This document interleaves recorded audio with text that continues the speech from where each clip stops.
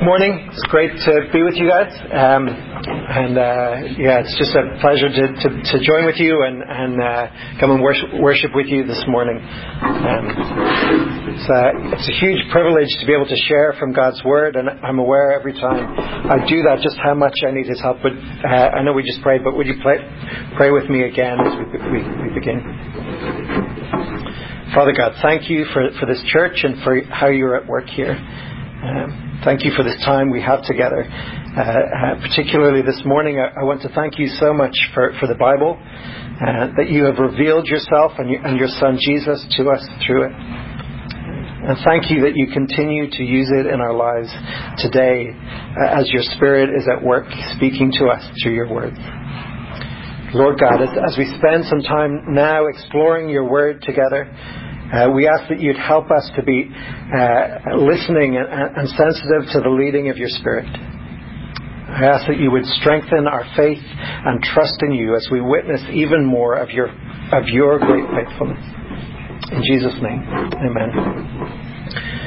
So we're going to spend a little bit of time this morning. If I'm not loud enough, just give me a shout or move further forward. We're going to spend some time this morning looking at 1 Samuel chapter 2. So if you have a Bible, maybe you can be turning there now. We're going to be reading it in just a few minutes. 1 Samuel is in the Old Testament. It comes just after Judges and Ruth, and just before 2 Samuel, obviously, and then Kings. The passage we're going to look at this morning records a prayer of praise and thanks to God by Hannah. Hannah was the mother of the prophet Samuel. But before we read chapter 2 and get into it, let me just give some quick background and context to this prayer that we're going to be looking at this morning. Let me remind you of who's involved and what's going on as Hannah prays. Hannah was one of two wives of an Israelite named Elkanah. The main thing that we know about Hannah from the first couple of chapters of the book of 1 Samuel is that she hadn't been able to have children. In contrast to Elkanah's other wife, Peninnah, who had many children. As in pretty much every case in the Bible that talks about the practice of polygamy, where people have multiple wives, it's a source of tension and conflict in the family. Peninnah derides and provokes Hannah because of her childlessness. Hannah longed for God to give her a child of her own. And after years of heartache, God answered her prayer and her longings.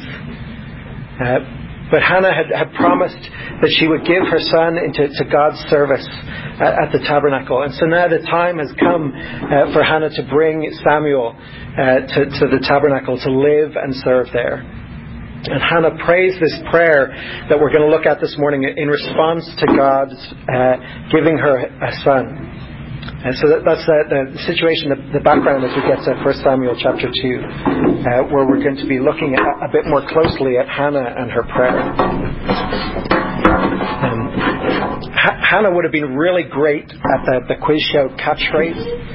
Do any of you remember the show? I don't know if it's still on, but it is. There you go. I used to watch it when I was younger, and hopefully you remember the concept. That there's a phrase that's depicted in a little animation, and it's covered up by different squares, and then gradually the different pieces are kind of pulled away, and you have to guess what it is, what the catchphrase is. Hannah would have been fantastic at that show. She gets just one small piece of God's revelation of His deliverance and rescue. And it's not even a centerpiece, it's out on the edge somewhere. She just sees one small bit of it revealed. And she extrapolates a whole swathe of God's mercy and justice from this little piece.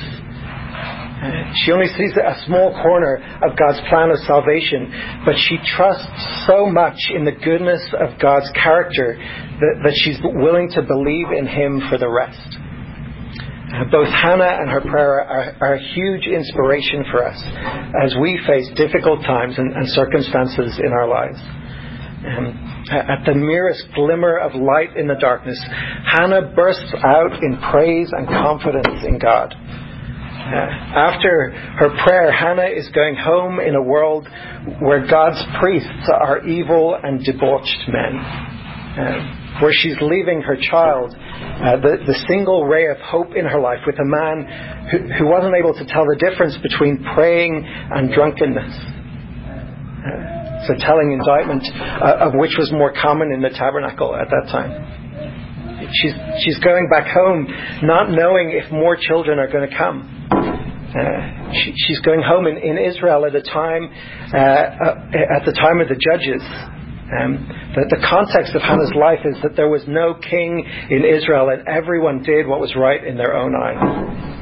The book of Judges vividly shows that the downward spiral of life in Israel as God's people ignore him and sink deeper and deeper into the idolatry and darkness of the cultures around them. But in the middle of all the darkness, Hannah sees a glimpse of God's goodness, his faithfulness and justice, and she clings on tight to it. She says, yes, this is what's really true. This is what I can build my life on. This is what I can trust. Do you want to hear the prayer of a woman like that? Let's read it together now. 1 Samuel chapter 2, and we're going to read verses 1 to 10. Then Hannah prayed and said, my heart rejoices in the Lord. In the Lord my horn is lifted high. My mouth boasts over my enemies, for I delight in your deliverance. There is no one holy like the Lord. There is no one beside you. There is no rock like our God. Do not keep talking so proudly, or let your mouth speak such arrogance. For the Lord is a God who knows, and by him deeds are weighed. The bows of the warriors are broken, but those who stumble are armed with strength. Those who were full hire themselves out for food, but those who were hungry are hungry no more. She who was barren has borne 7 children, but she who had many sons pines away. The Lord brings death and makes alive. He brings down to the grave and raises up. The Lord sends poverty and wealth. He humbles and he exalts. He raises the poor from the dust and lifts the needy from the ash heap. He seats them with princes and has them inherit a throne of honor. For the foundations of the earth are the Lord's. On them he has set the world. He will guard the feet of his faithful servants, but the wicked will be silenced in the place of darkness. It is not by strength that one prevails. Those who oppose the Lord will be broken. The Most High will thunder from heaven. The Lord will judge the ends of the earth. He will give strength to his king and exalt the horn of his anointed. In reading this prayer, one of the things I find most striking is the incredible trust and faith that Hannah places in God. Hannah has seen a miraculous and incredible answer to her prayer that's had a huge impact on her life. But it's far from the end of her struggles and worries. It must have been so difficult for Hannah to trust God and to leave little Samuel at the tabernacle. Samuel would have been about 3 years old when Hannah brought him to the tabernacle.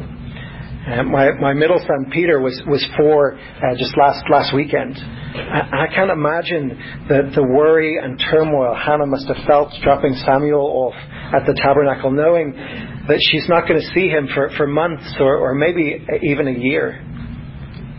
Hannah shows incredible trust in God to watch over Samuel as she goes home.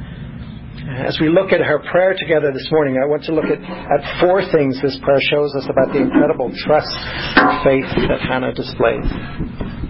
First, Hannah trusts God because of what she's seen. And she trusts God because despite appearances, God is in control. And thirdly, she trusts God. She trusts that God will judge. And lastly, because God will send his king.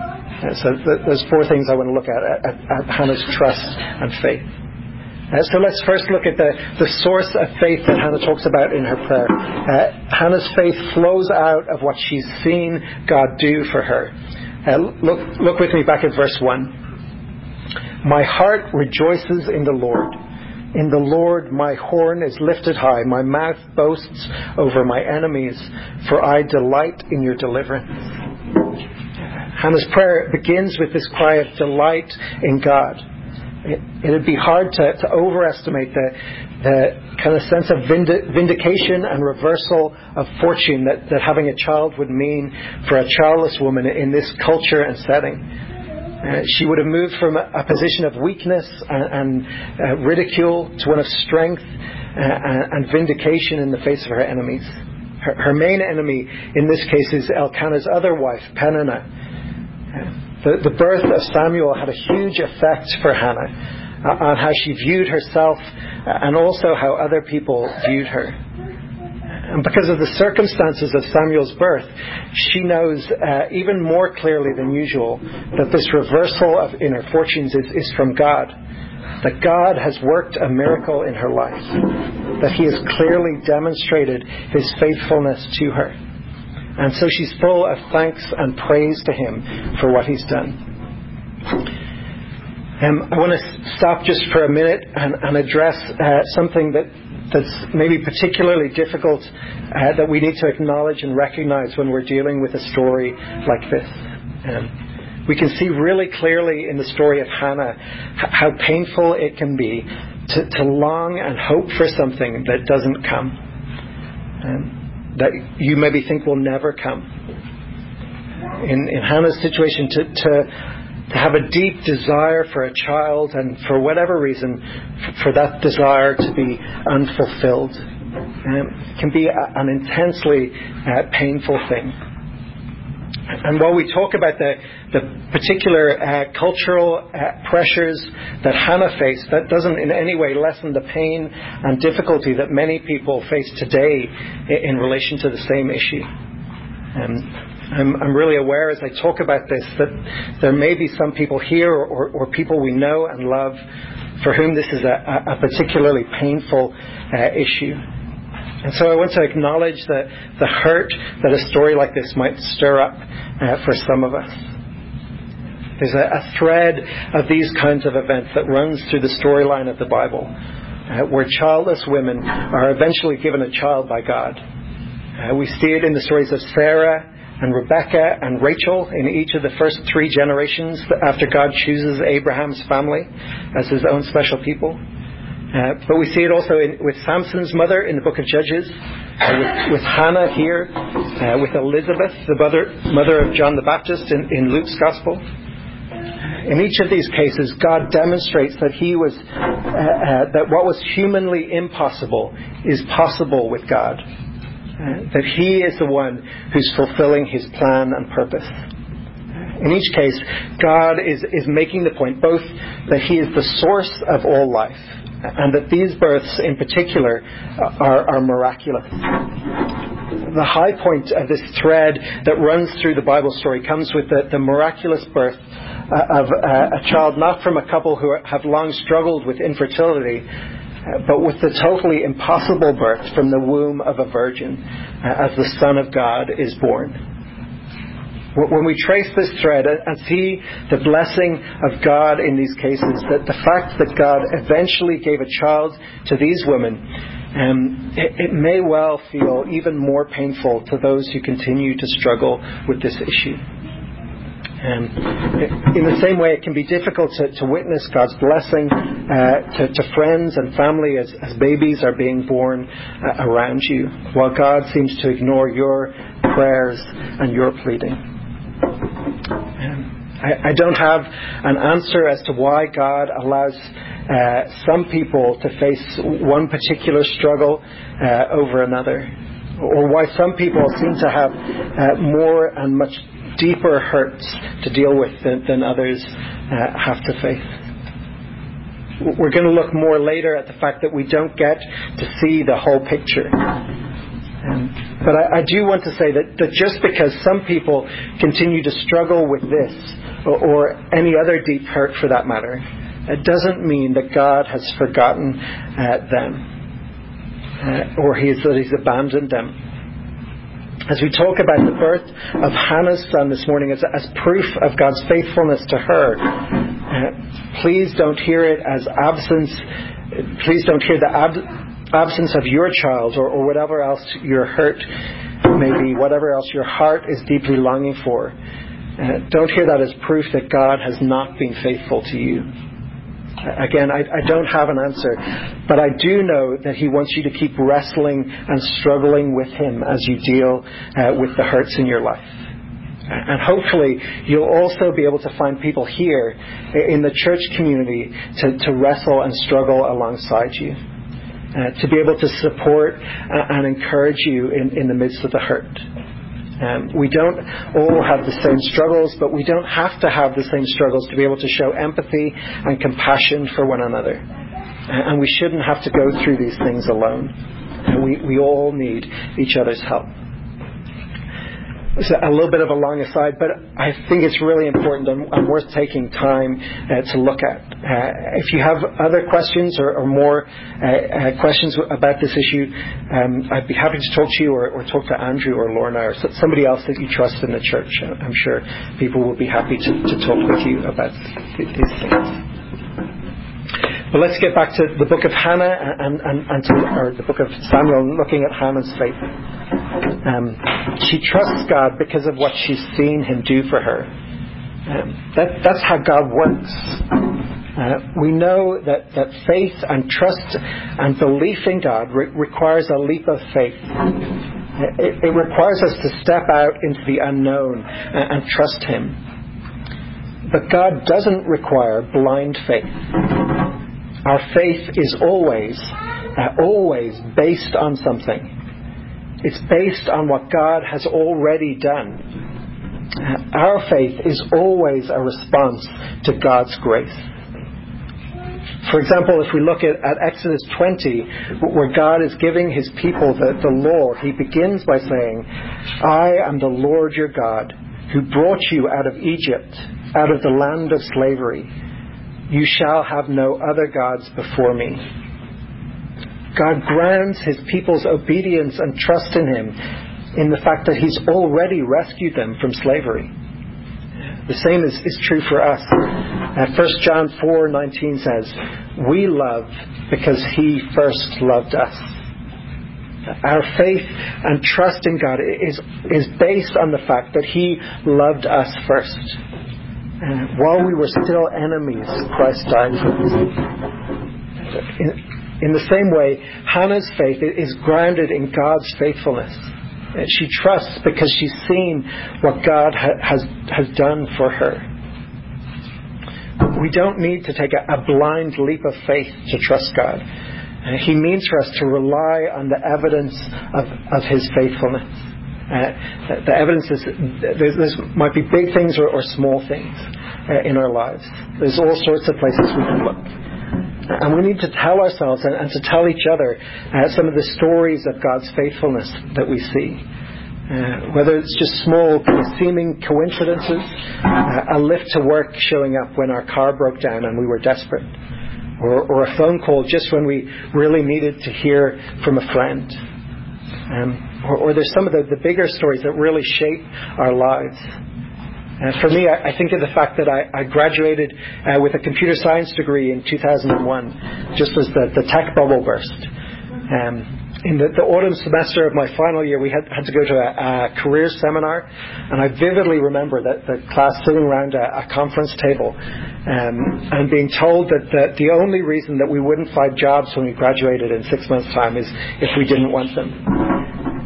But if you fast forward a year from there, out of the 80 or 90 people in my class, over 90% either hadn't been able to find work or had found a job and then been the first person to be let go as computing firms all over the country were making cutbacks. It was a really brutal time to be looking for work in IT, especially for someone who just graduated. But looking back, I know God was working, that He was faithful, because it led me to a change in direction and to pursuing a role working with Christian unions, and that decision has shaped the whole of the rest of the direction of the last kind of 15 years or so of my life. God is faithful, even at times where we don't understand or we're looking around thinking, what's going on here? God has been faithful to me through it all. We need to hear these kind of stories and tell these kind of stories of God's faithfulness in our lives. They strengthen our faith, and they act as a confirmation to us for the overarching story of God's faithfulness in the death and resurrection of His Son Jesus. So secondly, Hannah trusts God because she's learned that despite how things often appear, God is in control. The next section of Hannah's prayer weaves together two related themes: the incomparable power of God and an encouragement to those who are weak and oppressed.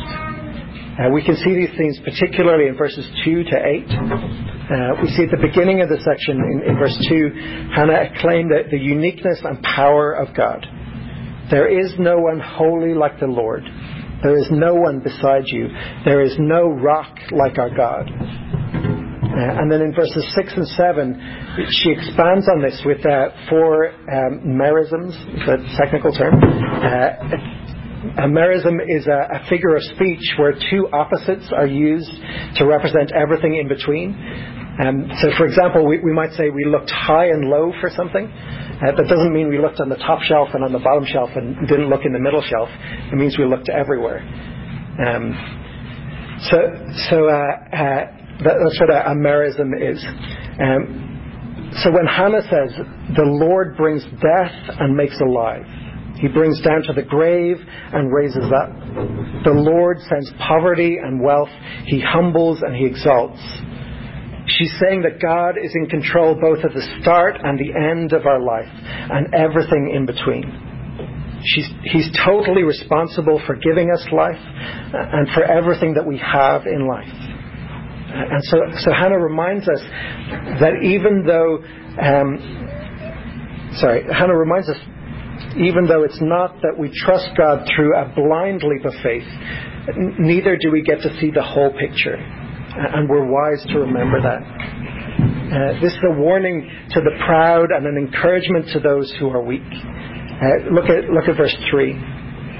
Do not keep talking so proudly, or let your mouth speak such arrogance.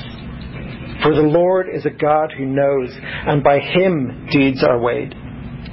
It might seem to us like we can tell who the winners and losers in life are, who's successful and who isn't.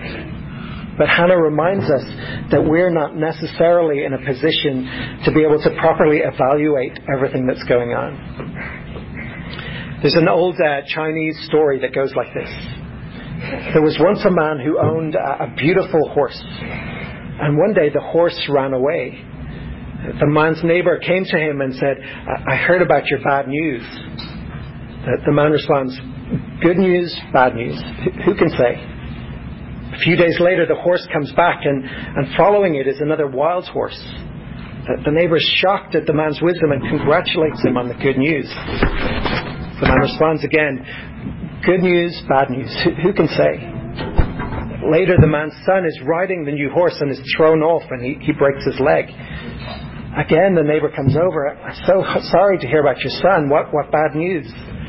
Of course, the man's response is the same. Good news, bad news. Who can say? The next week, some of the emperor's men came to take all the able-bodied young men to fight in a war. And the man's son is spared because of his broken leg. We don't know the future. We can't properly judge the events of our life because our perspective isn't big enough. There are all sorts of factors that we can't see or control.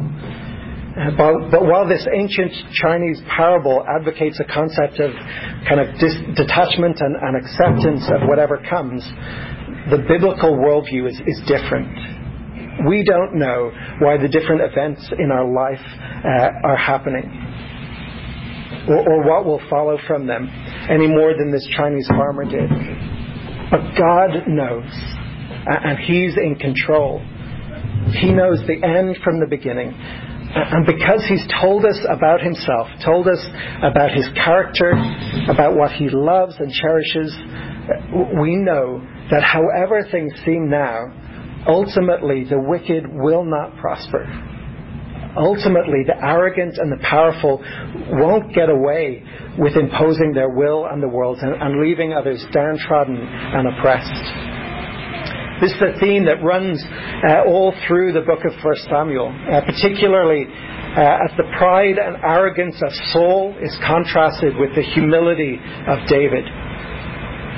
When we're tempted to doubt God, when we see people who ignore God and live based on their own understanding, and who seem to be doing better than we are, when obeying God and following His way seems to be just bringing us more hurt and difficulty, we need to remember that although at times things in our lives may seem bleak and difficult, even though following God and obeying Him might be extremely costly and challenging, ultimately there's no benefit in compromise.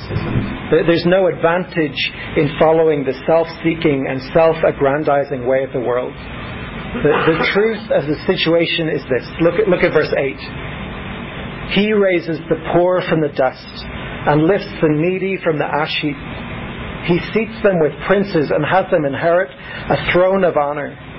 For the foundations of the earth are the Lord's. On them He has set the world. However things seem now, ultimately we know who will triumph. And our trust in Him won't be disappointed.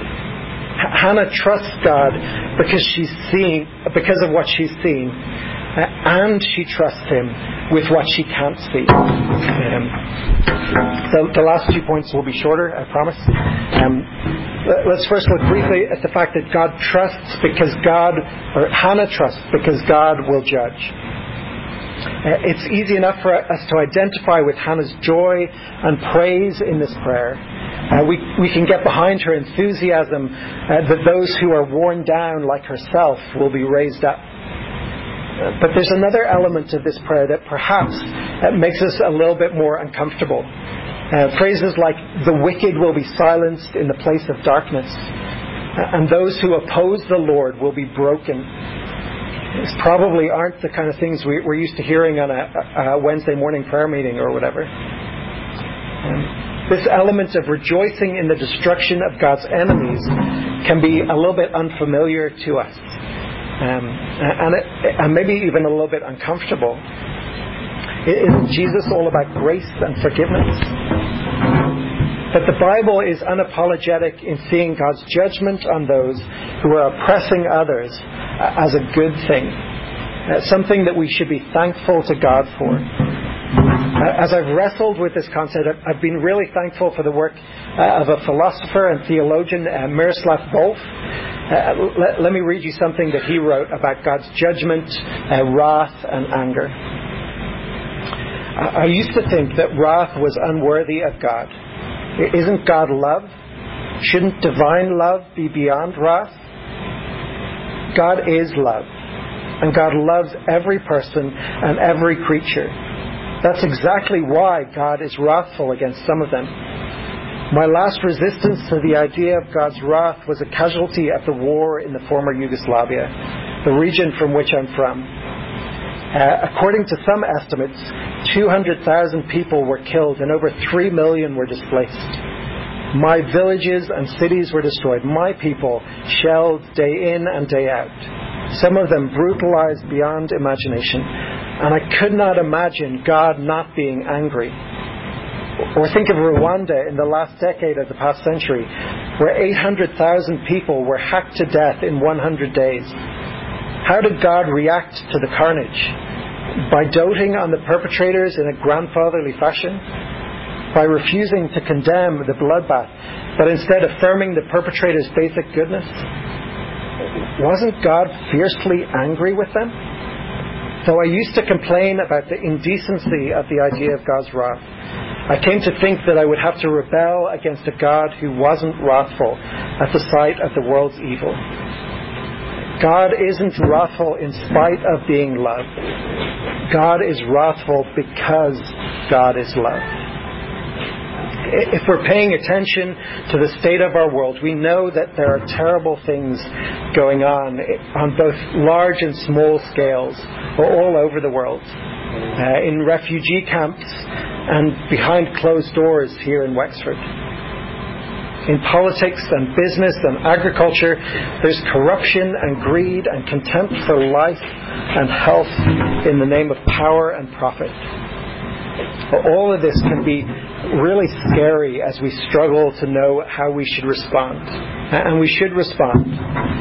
But ultimately, we can take great hope from the fact that God sees all of this injustice and He will judge.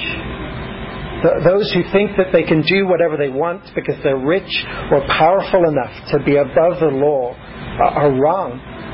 They're terribly wrong, because the last word isn't with human courts or human justice. The last word belongs to the Lord and Judge of the whole earth. Look back at verse 10. The Most High will thunder from heaven. The Lord will judge the ends of the earth. God's people should take great comfort in this. God isn't willing to say that the pain and misery that we and others in our world suffer doesn't matter. He won't just brush it aside or look the other way. He's completely just. And because of that, we can trust Him. Finally this morning, and finally in Hannah's prayer, there is this great hope that God will send His king. At the time Hannah was praying, there was no king in Israel. But she trusts that God will send His king. Look at the second half of verse 10. He will give strength to His king and exalt the horn of His anointed. Little did she know that it would be her own son Samuel who would anoint the king whom God would send. This is what 1st and 2nd Samuel are all about. That God will raise up His king, His Messiah, to protect and save His people. Hannah trusts God for the king that is yet to come. And if we read through 1st and 2nd Samuel, we see God's king, His Messiah, emerging and being victorious. At times we're amazed by David as we see his victories and his heart for God, his humility and his worship. But we also see some pretty ugly failures and evident weakness in David's life. And to be honest, we're left asking, is this it? But of course we know that David isn't it. That this isn't all we have to hope in. Because we know that we can hear echoes of the prayer of Hannah in the prayer of Mary in Luke chapter 1. That the faithfulness of the Lord marches on through the ages, and that now we can look back on the coming of God's true King, His true anointed. And our faith and trust in God is anchored in Him.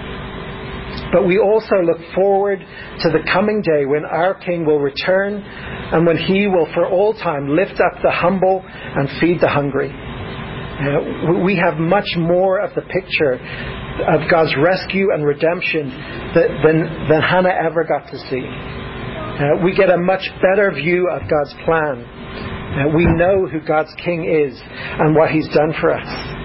And so even though there's still lots that we don't know, lots of situations where we need to do the hard work of trusting God when we can't see what He's doing or how this could possibly be part of His plan, there's lots that we do know.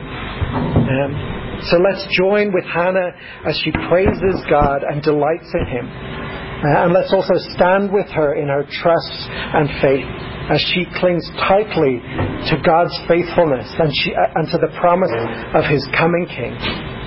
Let's pray together.